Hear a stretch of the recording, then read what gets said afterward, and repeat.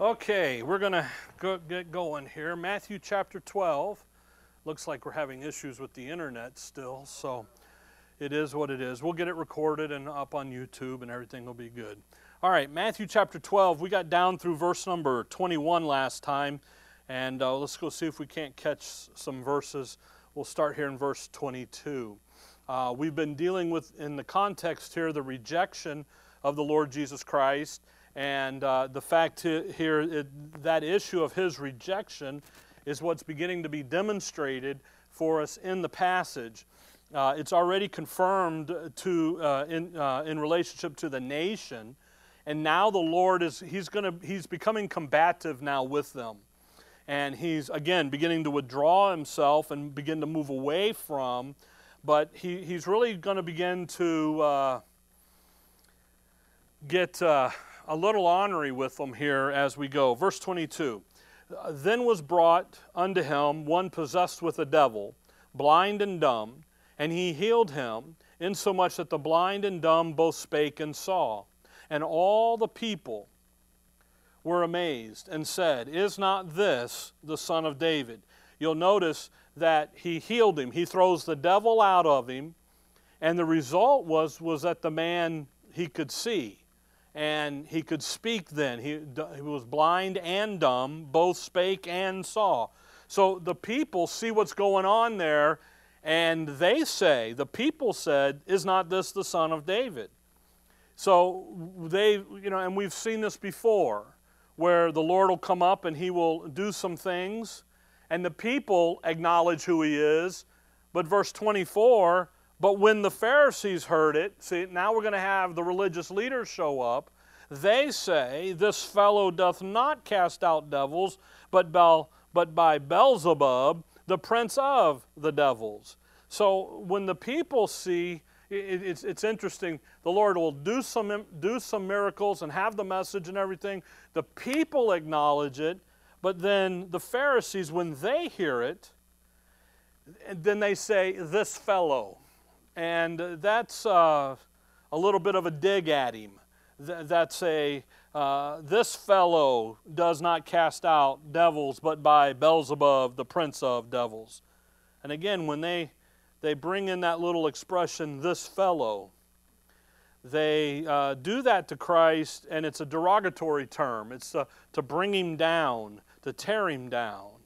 And really, in essence, here what the Pharisees are saying is that the miracles he's performing are only by satanic origin, because the guy that performed them is the same one that performed them on the Sabbath day.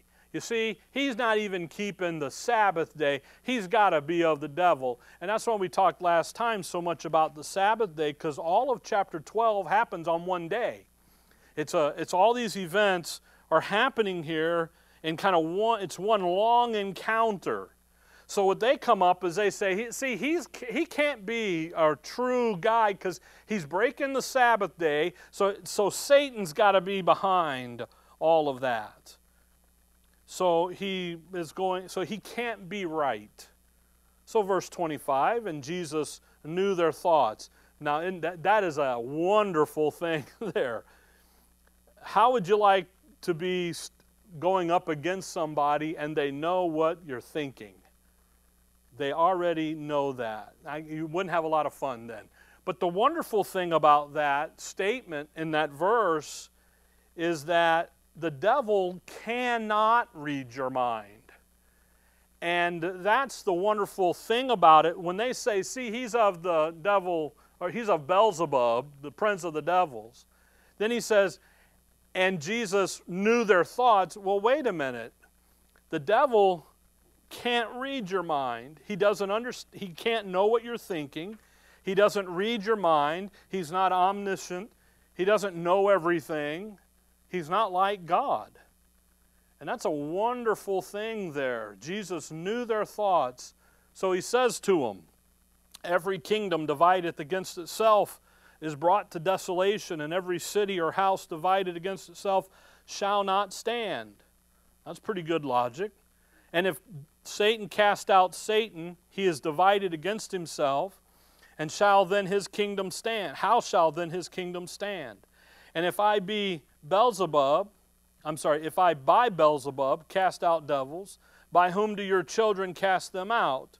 Therefore they shall be your judges. But if I cast out devils by the Spirit of God, then the kingdom of God is come unto you. Now, that's the issue here.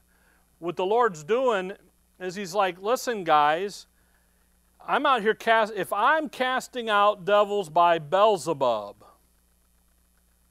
all right, then you're going to tell me Satan is casting out himself out of this isn't logical. Now, Beelzebub, in 2 Kings 1, verse 2, he's called Baal-zebub. It's a little different spelling.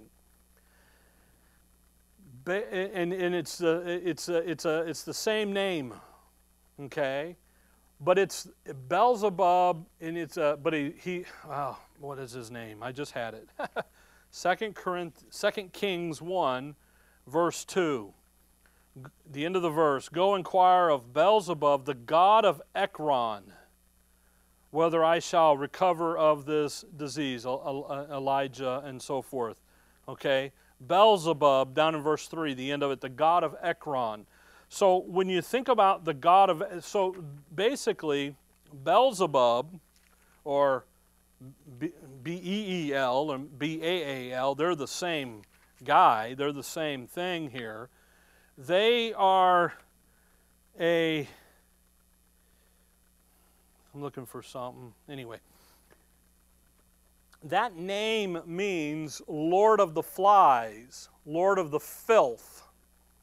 And if you think about Satan, he is the prince, the power of the air. And it's a term that is used to describe Satan and the satanic worship and part of the activities involved in Baal worship. In 2 Kings 1, you take that issue of Ekron, it goes all the way back into Samuel, 1 Samuel 5 back there, where the ark goes in with the Philistines. And it's Ekron, the king there, and so forth. So it's an issue here about talking about filthy things. Come back to Matthew 12 if you ran to Kings. It's talking about filthy things and unclean things. And so the spirits are called unclean spirits. And that kind of thing, and that's what they're saying, that Christ is doing these miracles by satanic empowerment. They're calling Christ an agent of Satan, is what they're doing. And they're calling him the devil's man. So Christ says, look, man, a house divided, look there at verse 26, a house divided can't stand. That doesn't make good sense. If I'm casting Satan out of Satan over here, it doesn't make sense. Now, we've all used that term and that phrase, and we hear it a lot about a house divided can't stand. Abraham Lincoln gets credit for saying it, but he read it out of the book, because there it is right there, okay? So, verse 26, and if Satan cast out Satan, he is divided against himself, how shall then his kingdom stand? You see, that's the issue there. The way that Satan's kingdom was standing here in the passage is that it is standing, Satan's kingdom stood by having his devils, his demons, possess the nation of Israel. When we studied Luke 8, we spent like 4 or 5 weeks looking at demon possession and the fact that how Satan was going to go in and he was using devils and demonic possession, and he was taking up, using it into the people of Israel, so that he could then make Israel not be usable by God. Remember the guy, and he says, I'm Legion, and he had all those in one guy. Why? Because they ran out of bodies to get into. You see, Satan's kingdom stood by having his devils, his demons, possess the nation of Israel. So Christ says, dude, if I'm kicking Satan out of Satan, that's stupid. And again, I said it lightly, and we don't use the S word, But that's nuts. So Satan's whole goal here, the whole drive here, was to corrupt Israel, to corrupt the land of Israel, so that the nation and the land was unusable by God. What was God going to do with the kingdom, nation of Israel? He was going to restore his authority back in the earth. Well, if Satan corrupted that nation, made them unusable, then God can't use that nation, so then God's purpose cannot be accomplished. So Satan's kingdom is able to stand and perpetuate itself here by keeping Israel in an unstable situation. And that's what's going on here. Verse 27, notice the conflict between the kingdom of Satan and the kingdom of God. Verse 27, and if I by Beelzebub cast out devils, by whom do your children cast them out? Therefore they shall be your judges. The thing there is they are children, and they're a little, it's an interesting reference there. People have debated back and forth about by whom do your children cast them out. Some say that that is the 12 apostles. And but they're going to sit on 12 thrones judging, because the verse says, therefore they shall be your judges. Okay? But I don't think the 12 apostles are the children of the Pharisees, because that's who he's talking to. So then who would be the children of the Pharisees? Well, we've already seen them. Go back to chapter 7 of Matthew. Matthew 7. And again, the point here is, well, Matthew 7, verse 22. Many will say to me in that day, Lord, Lord, have we not prophesied in thy name? And in thy name have not cast out devils, and in thy name done many wonderful works. And then will I profess unto them, I never knew you. Depart from me, ye that work iniquity. There's the satanic counterfeit.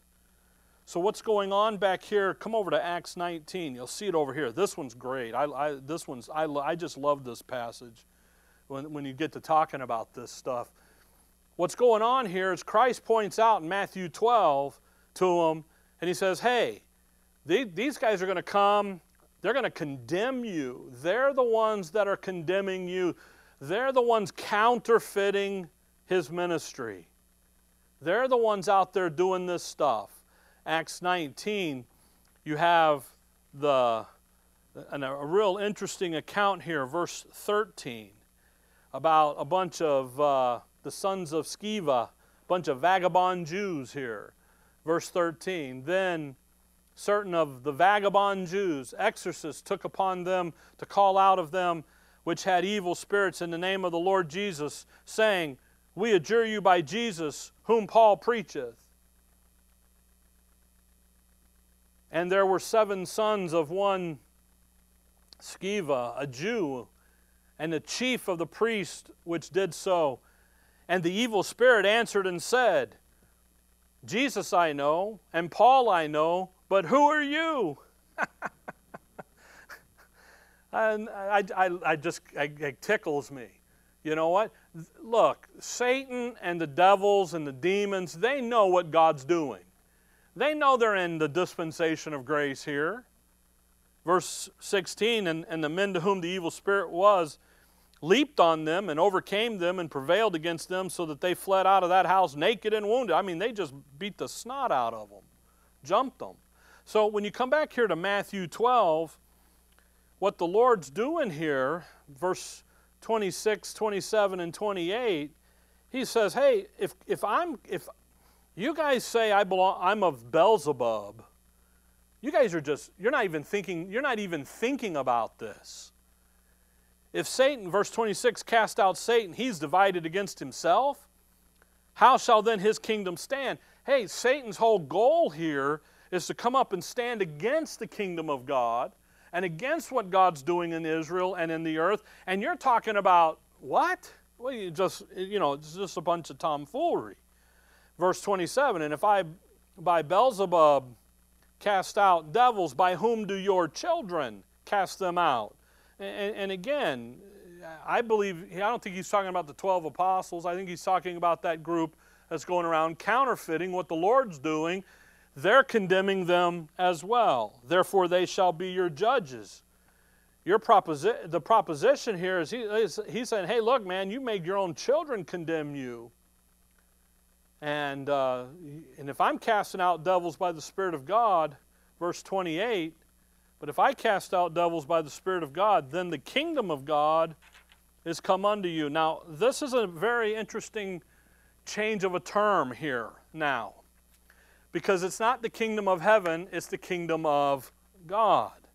Because he's casting out devils by the Spirit of God, verse 28. That's what he's doing. Then he says, then the kingdom of God, if I'm casting them out by the Spirit, then the kingdom of God is come unto you. And that, again, is the issue. The issue in the earthly ministry of the Lord Jesus Christ is the battle between Satan's kingdom and the kingdom of God.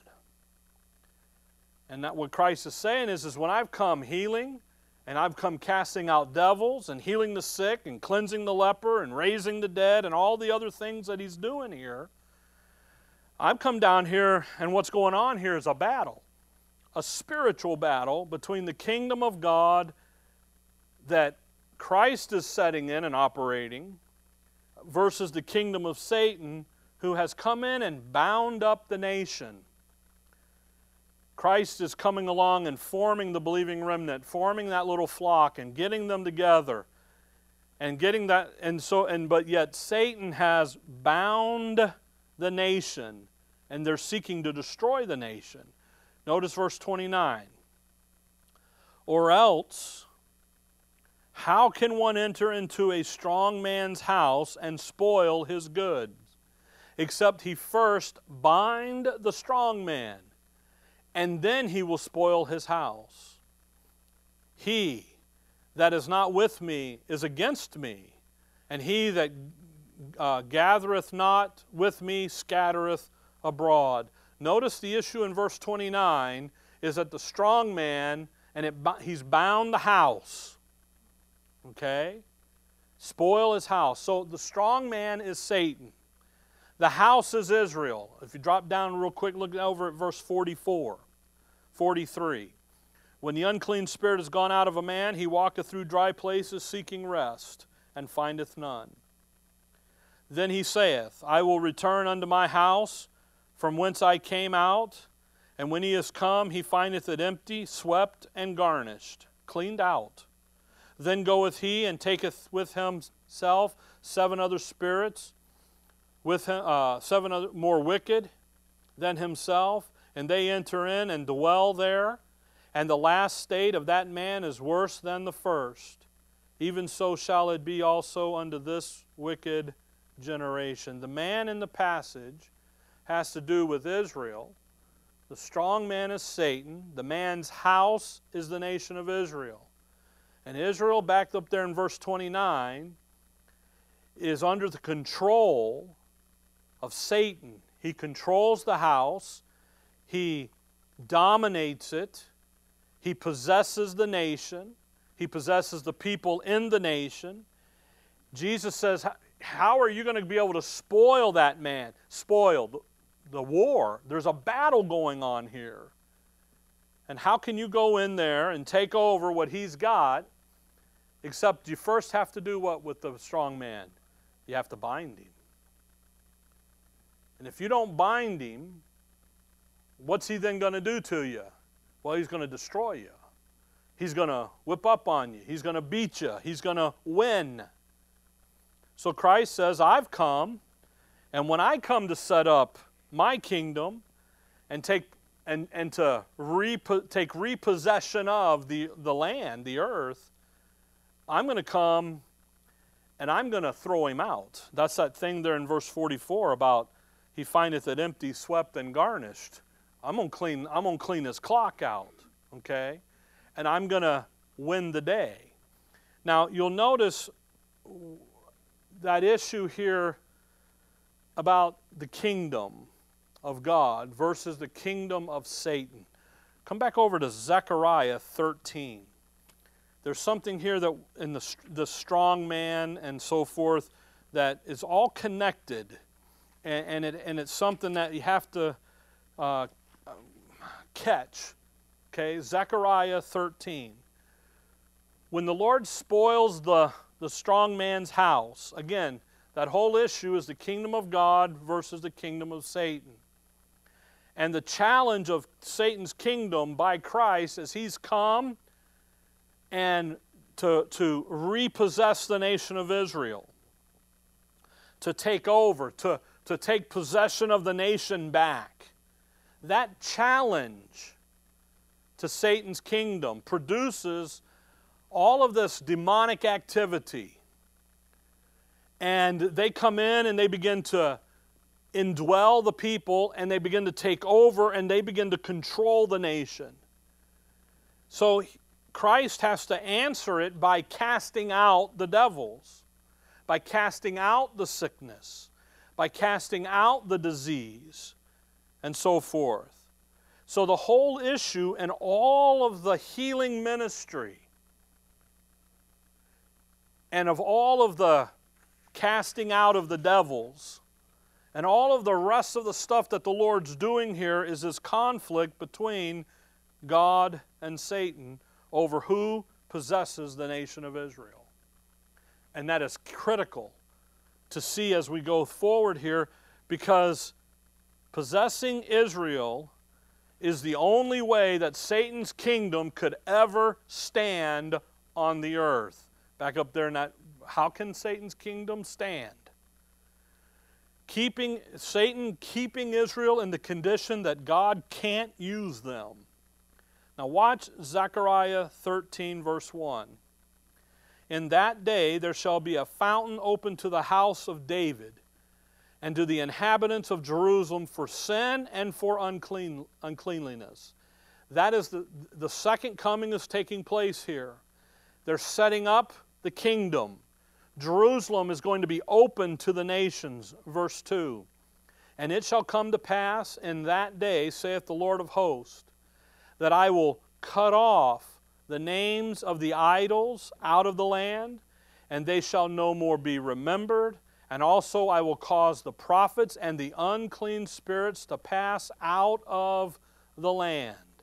When Christ comes back and sets up His kingdom, He's going to get rid of the false prophet, the beast. He's going to get rid of every unclean spirit.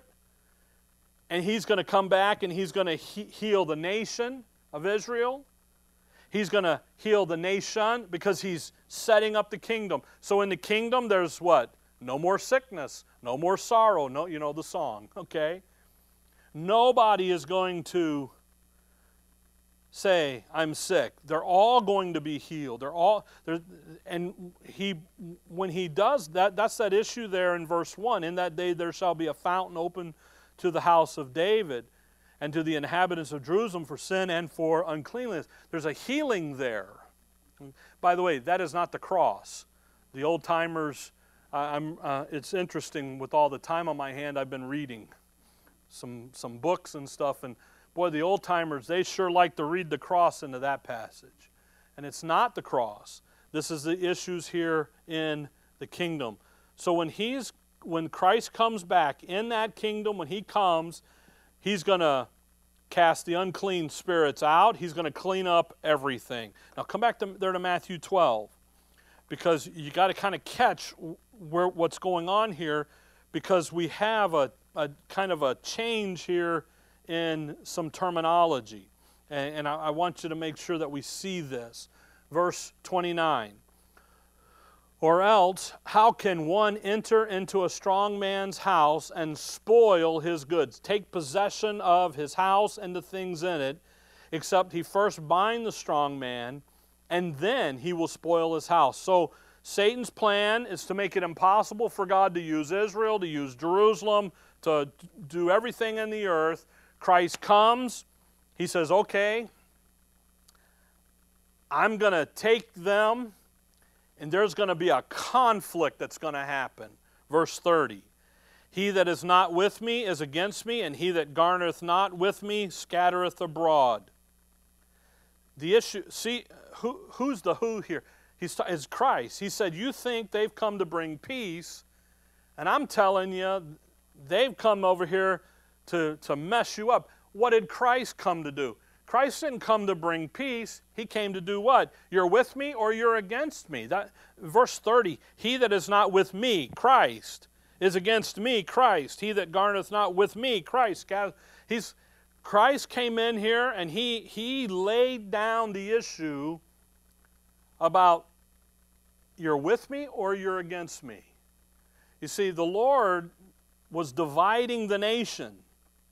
He was dividing the true nation, the true remnant, the little flock, the believing remnant, the Israel of God, however you got to say it to get it, from the false apostate unbelieving nation.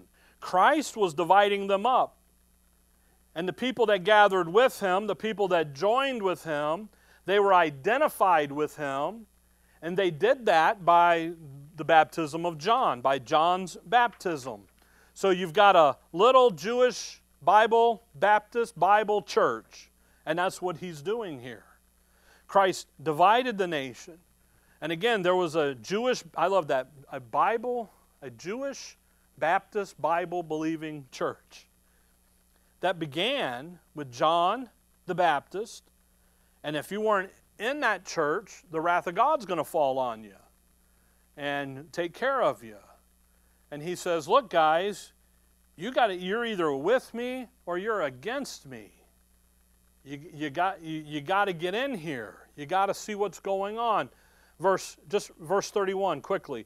Wherefore I say unto you, all manner of sin and blasphemy shall be forgiven unto men,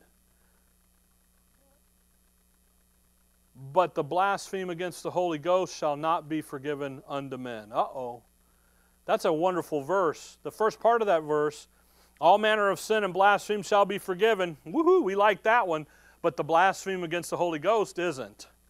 And whosoever, verse 32, speaketh the word against the Son of Man, it shall be forgiven him. But whosoever speaketh against the Holy Ghost, it shall not be forgiven him, neither in this world, neither in the world to come. Now, we're going to go through those, but there's an interesting thing here, because he brings up the unpardonable sin.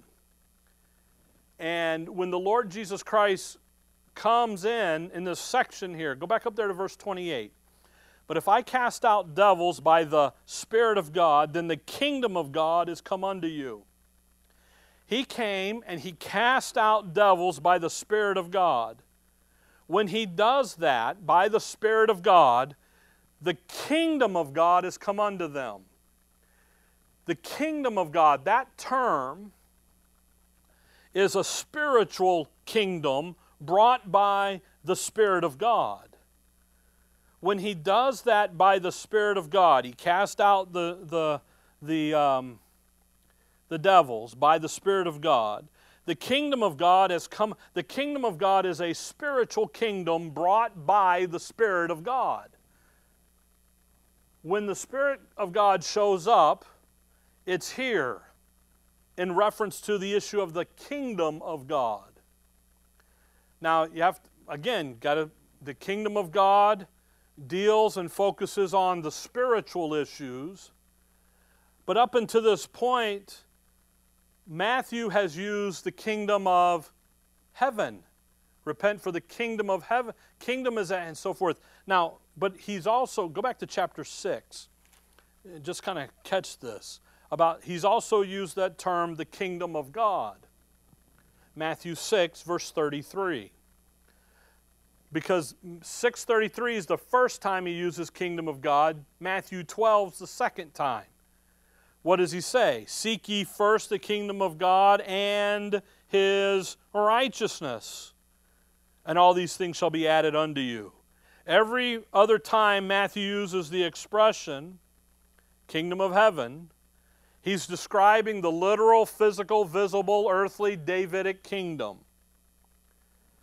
But when God brings in the issues of, the first time he brings up a spiritual situation, Seek ye first the kingdom of God and His righteousness. That's spiritual. And all these things, there's the physical stuff. When he does that, when he begins to bring up the issue of looking at the spiritual issues, of their faithful obedience to Him, and when they respond by faith to Him, then there will be the physical blessings and rewards that are going to come because of that. But he uses that term, the kingdom of God. Now, we don't have the time, and Matthew, I don't want to get bogged down in it. We'll spend some time looking at it in the future about the kingdom of God. But when Matthew uses it, go back to Matthew 12 here, he's talking about a spiritual kingdom. So when he says, if I cast out devils by the Spirit of God, you go over there to Luke and you run the comparative passages. Come over to Luke 17. Luke 17. I know we did some of this when we went through Luke, but that was 10 years ago, roughly. When he looks over here at Luke 17, he says that I cast out the devils by the finger of God. Luke 17:20. He says, I cast out by the finger of God. One says, I cast out by the Spirit of God. So then what is the finger of God? The Spirit of God. Luke 17:20.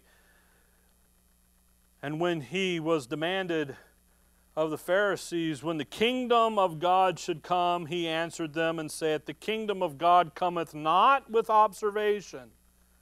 Neither shall they say, lo, here or there, for behold, the kingdom of God is within you.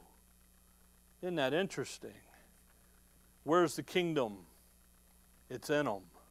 By the way, the finger of God passage is in Luke 11. I'll just give you that so you have it. Luke 11 and verse 20. Luke 11 and verse 20. But if I with the finger of God cast out devils, no doubt the kingdom of God has come upon you. Okay? So when God, remember Moses gets the Ten Commandments and God wrote them with his finger? Who wrote the book? The Holy Spirit does. The Holy Spirit did that. So in Luke 17 there, he says that kingdom of God is where? Within you. Now what happens is people like to use that verse for a lot of different things, but you there is a plural issue. You see? Is he talking about, if the kingdom of God is not a literal, physical, visible kingdom. How do you know that? Because the kingdom of God is something inside of people. Okay? He says that the kingdom of God is within you. Well, who are the you there in the passage? Verse 20. The Pharisees. Is the kingdom of God in the Pharisees? Not at all. See? So he's not talking about it being inside the Pharisees, a bunch of unbelievers. He's talking about that word you there, plural, in the group there that are the believers. That's why that you, the plural you, and then you've got the thou and the ye and the you and all. You got to remember all of that, the singular and the plural. See, he's talking about it's in you. I'm in you, the people, and I'm with you, the people there that were there. So come back to Matthew 12. So there's some things in here, because when we get into verse 31 and 32, the unpardonable sin passage, he's talking to a group of people here who think that they are the kingdom. And they're accusing him of being the devil. And he's like, this isn't making any sense, guys. So he's nailing them. He says, I'm going to go down there, I'm going to come back, I'm going to bind the strong man, and I'm going to spoil out his house, I'll clean it all up, and we'll be just fine. So Matthew 12, verse 31. And again, the reason you go back there and look at the issue there about the Spirit of God and the kingdom of God, again, is because Christ comes and ministering by the Spirit of God, the kingdom of God is there. So he says, the Spirit of God, the Holy Spirit, so then he says, verse 31, wherefore I say unto you, all manner of sin and blaspheme shall be forgiven unto men, but the blaspheme against the who? The Holy Ghost shall not be forgiven unto men.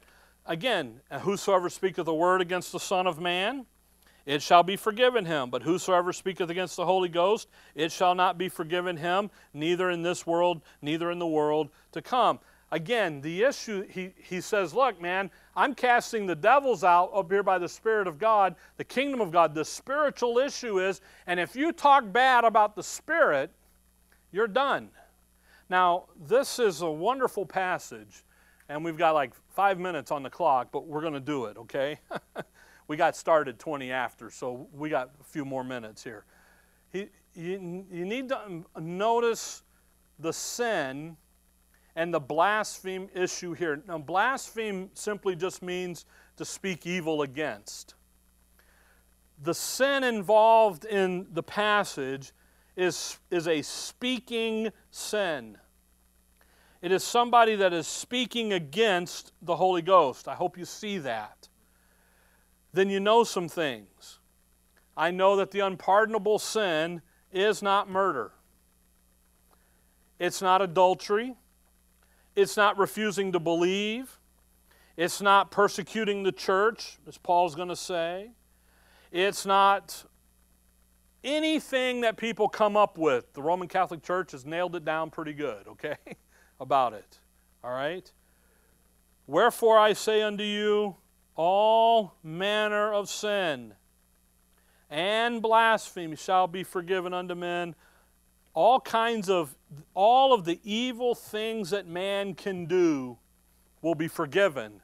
But speaking against, but blaspheming against the Holy Ghost shall not be forgiven. Then there is a sin that is not going to be forgivable for some people. What is that? Well, it's the sin of speaking against the Holy Ghost, saying something against the Holy Ghost. Okay? Now, let's run a couple verses. Look at Mark chapter 3, where this shows up in Mark, and then we're going to go over into Luke. But I want you to read Mark 3 first. So there's some things here about the unpardonable. There is a sin here that the Lord talking about. But then when you get over into the book of the Revelation, there's another thing that they do that they can never be forgiven of, and that's take the mark of the beast. So you have to be very careful, because this unpardonable sin issue and the speaking is now and in the world to come. Very specific. Mark 3 verse 28. Verily I say unto you, all sins shall be forgiven unto the sons of men, and blasphemies wherewith soever they shall blaspheme. But he that shall blaspheme against the Holy Ghost have never forgiveness, but is in danger of eternal damnation. That's pretty clear. Verse 30, because they said, he hath an unclean spirit. Look at that. That's real clear. No ambiguity, no arguing. Mark 3 doesn't get to go to church a lot. Matthew 12 does. Okay? Now come on over to Luke 23, and let's just notice some things here about this. Luke 23 and verse 34. The Lord is on the cross. We just had Easter a couple weeks ago here. And he said, verse 34, Luke 23:34, then Jesus said, Father, forgive them, for they know not what they do. The Lord Jesus Christ is his ministry. We'll do a little chalk here. The Lord Jesus Christ comes to the formation here in Matthew to John, and he says, Father, forgive them, for they know not what they do. He goes there, he hangs there, he looks out over that nation, and he says, Father, forgive them, for they don't know. They cry away with him, crucify him, we'll have no one but Caesar. The whole thing, they speak against him. They reject him. They demand that Herod take him and kill him. And he says, Father, forgive them. So now that tells me something about the unpardonable sin. It's not back here in time past.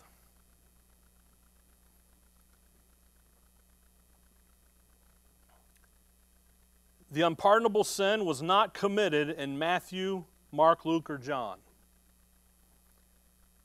Why? Because what did Jesus Christ just say? Forgive them.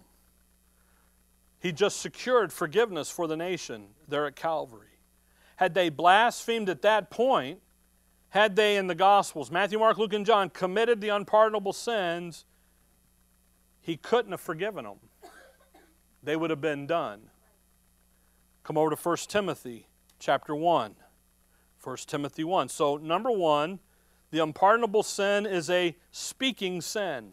It's not murder, adultery, persecution, fornication, whatever, the religious scene wants to pull. It has to do with something that where people are speaking against the Holy Ghost. It's a very specific type of sin. Number two, the unpardonable sin is not committed in Matthew, Mark, Luke, and John. And I know that because at Calvary, he says, forgive them. Okay? Now, we come over here to Paul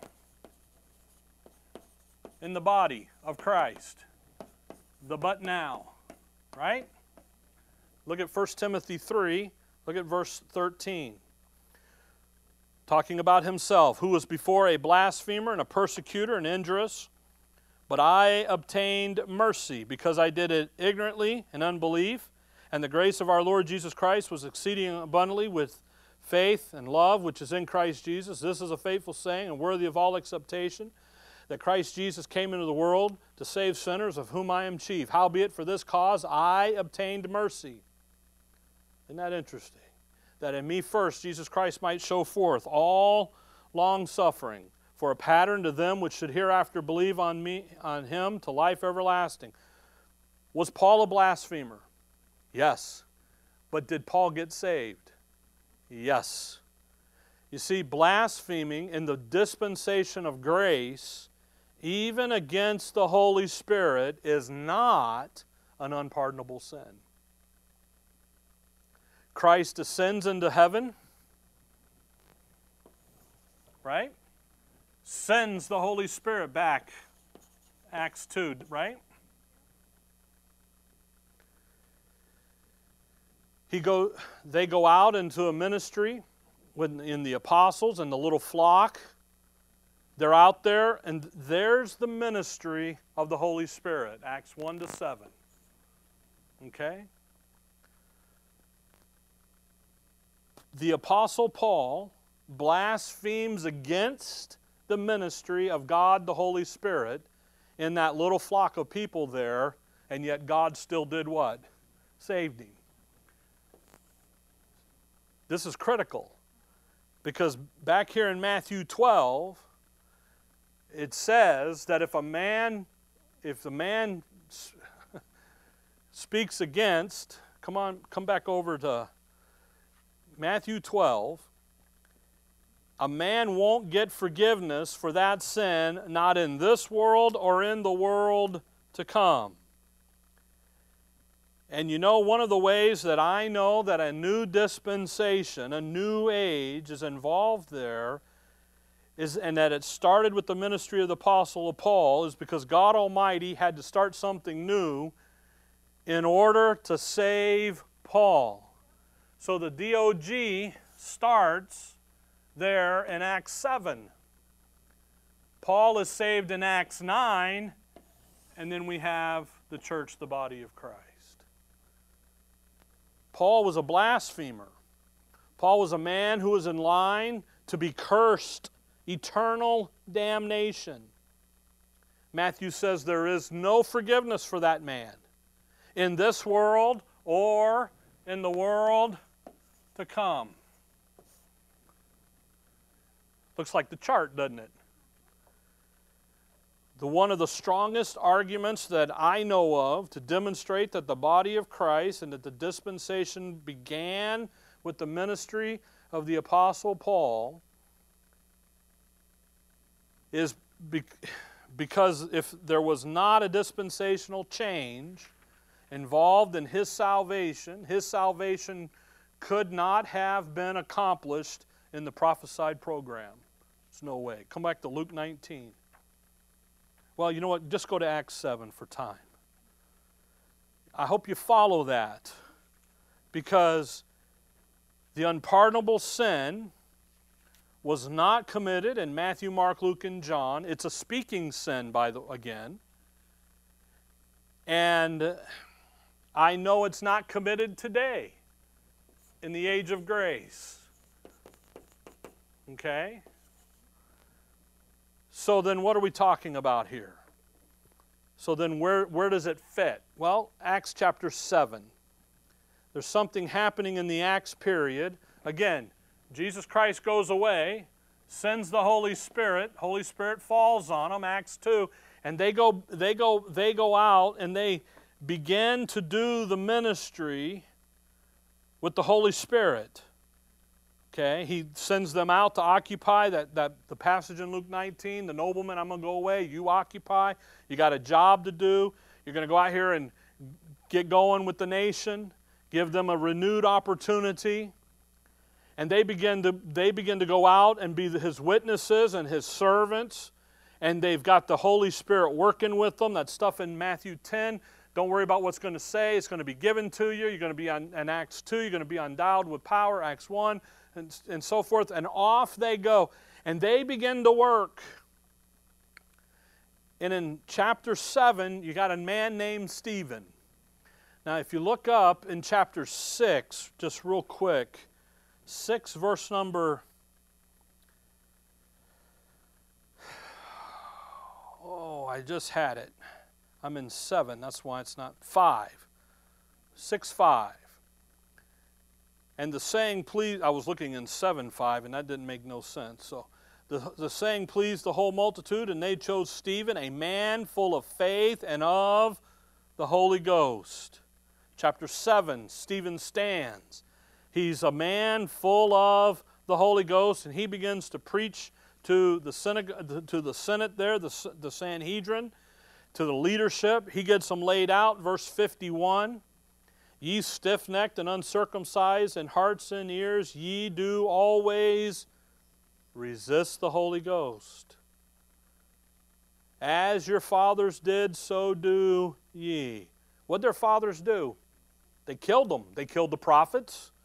They rejected the prophets. They blasphemed against them. They wouldn't have had them. Okay?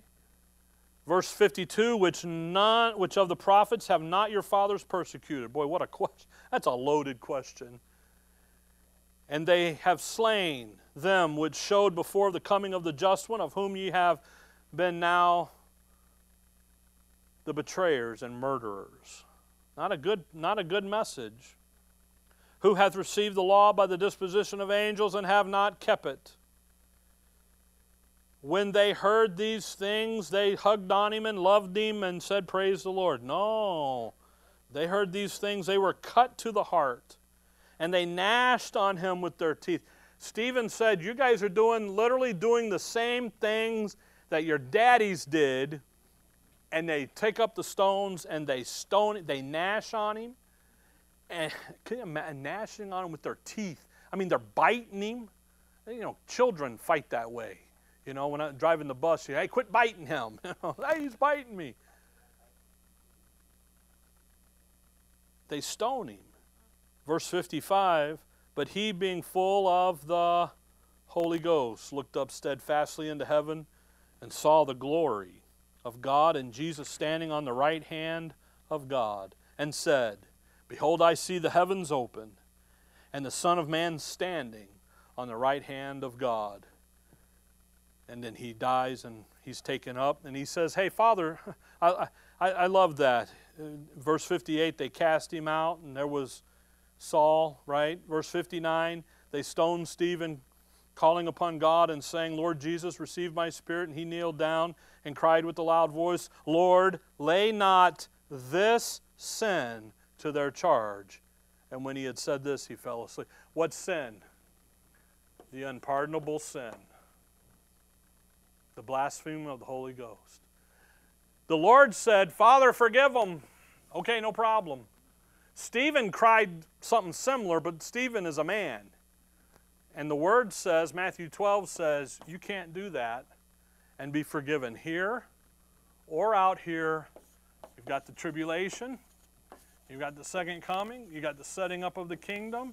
And in this tribulation period of time, they were of us, but they really weren't of us. They're Jews, but they belong to the synagogue of Satan.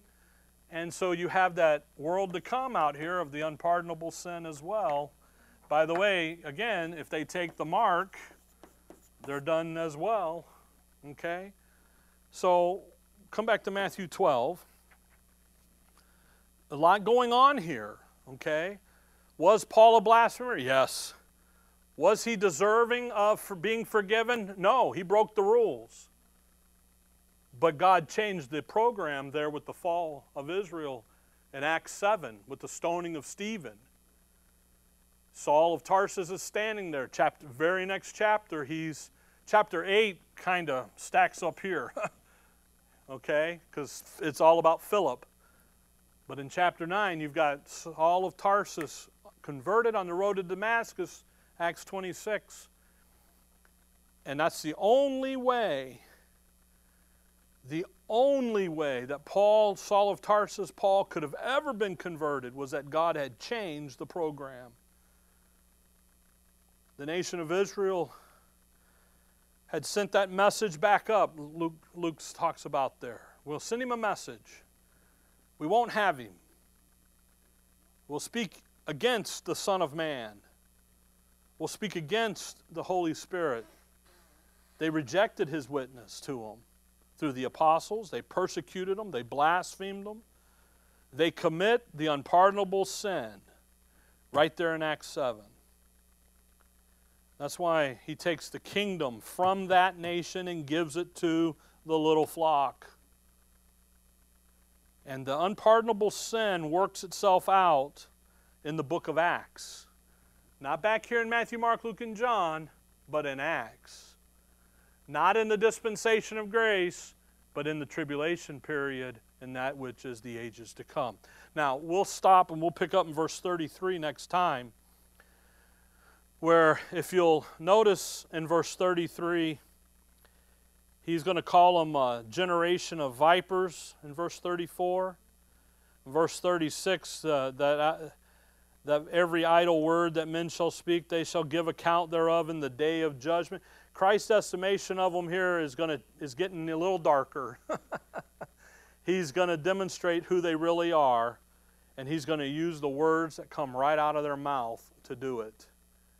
And the old saying about, your mouth reveals what's inside of your heart, and that's what he's going to do here with them. And we'll pick up in verse 33 and go. Just catch that the Lord's attitude in dealing with the nation has changed. He's a little more ornery with them now because they've rejected him. And just as any of us would be, you don't want me? You against me? I'm out of here. You for me? Then let's talk. And that's literally what he's doing with them. And then he sets in that order of the unpardonable sin. Again, it doesn't happen while he's here. How do you know? Because on the cross he says, Father, forgive them. It doesn't happen today in the age of grace because Paul was a blasphemer and he got saved. It happens here in Acts 7. It's illustrated out clearly in Acts 7. By the way, they do it earlier in the Acts period, but you don't clearly see it except in Acts 7, okay? And then they're going to do it out over here as well. And so that unpardonable sin, don't let somebody use it on you to make you think you got to do some kind of religious hula hoop or whatever. It's not murder. It's not any of the stuff. I mean, all those are sins. You shouldn't be doing them anyway. But the unpardonable sin is speaking evil against the Holy Spirit. Okay? And we'll pick up in verse 33 and move on down and try to, well, we got 50 more verses, so we'll get there eventually, okay? All right. Dear Heavenly Father, we thank you for the evening, Lord. We thank you for your word. And above all, Lord, we thank you for who we are in your Son. We thank you for that day on the road to Damascus when you saved the Apostle Paul. We thank you for changing the dispensation that enabled you to be able to do that. We'll just give you the praise and the honor and the glory for that. In your name we pray. Amen.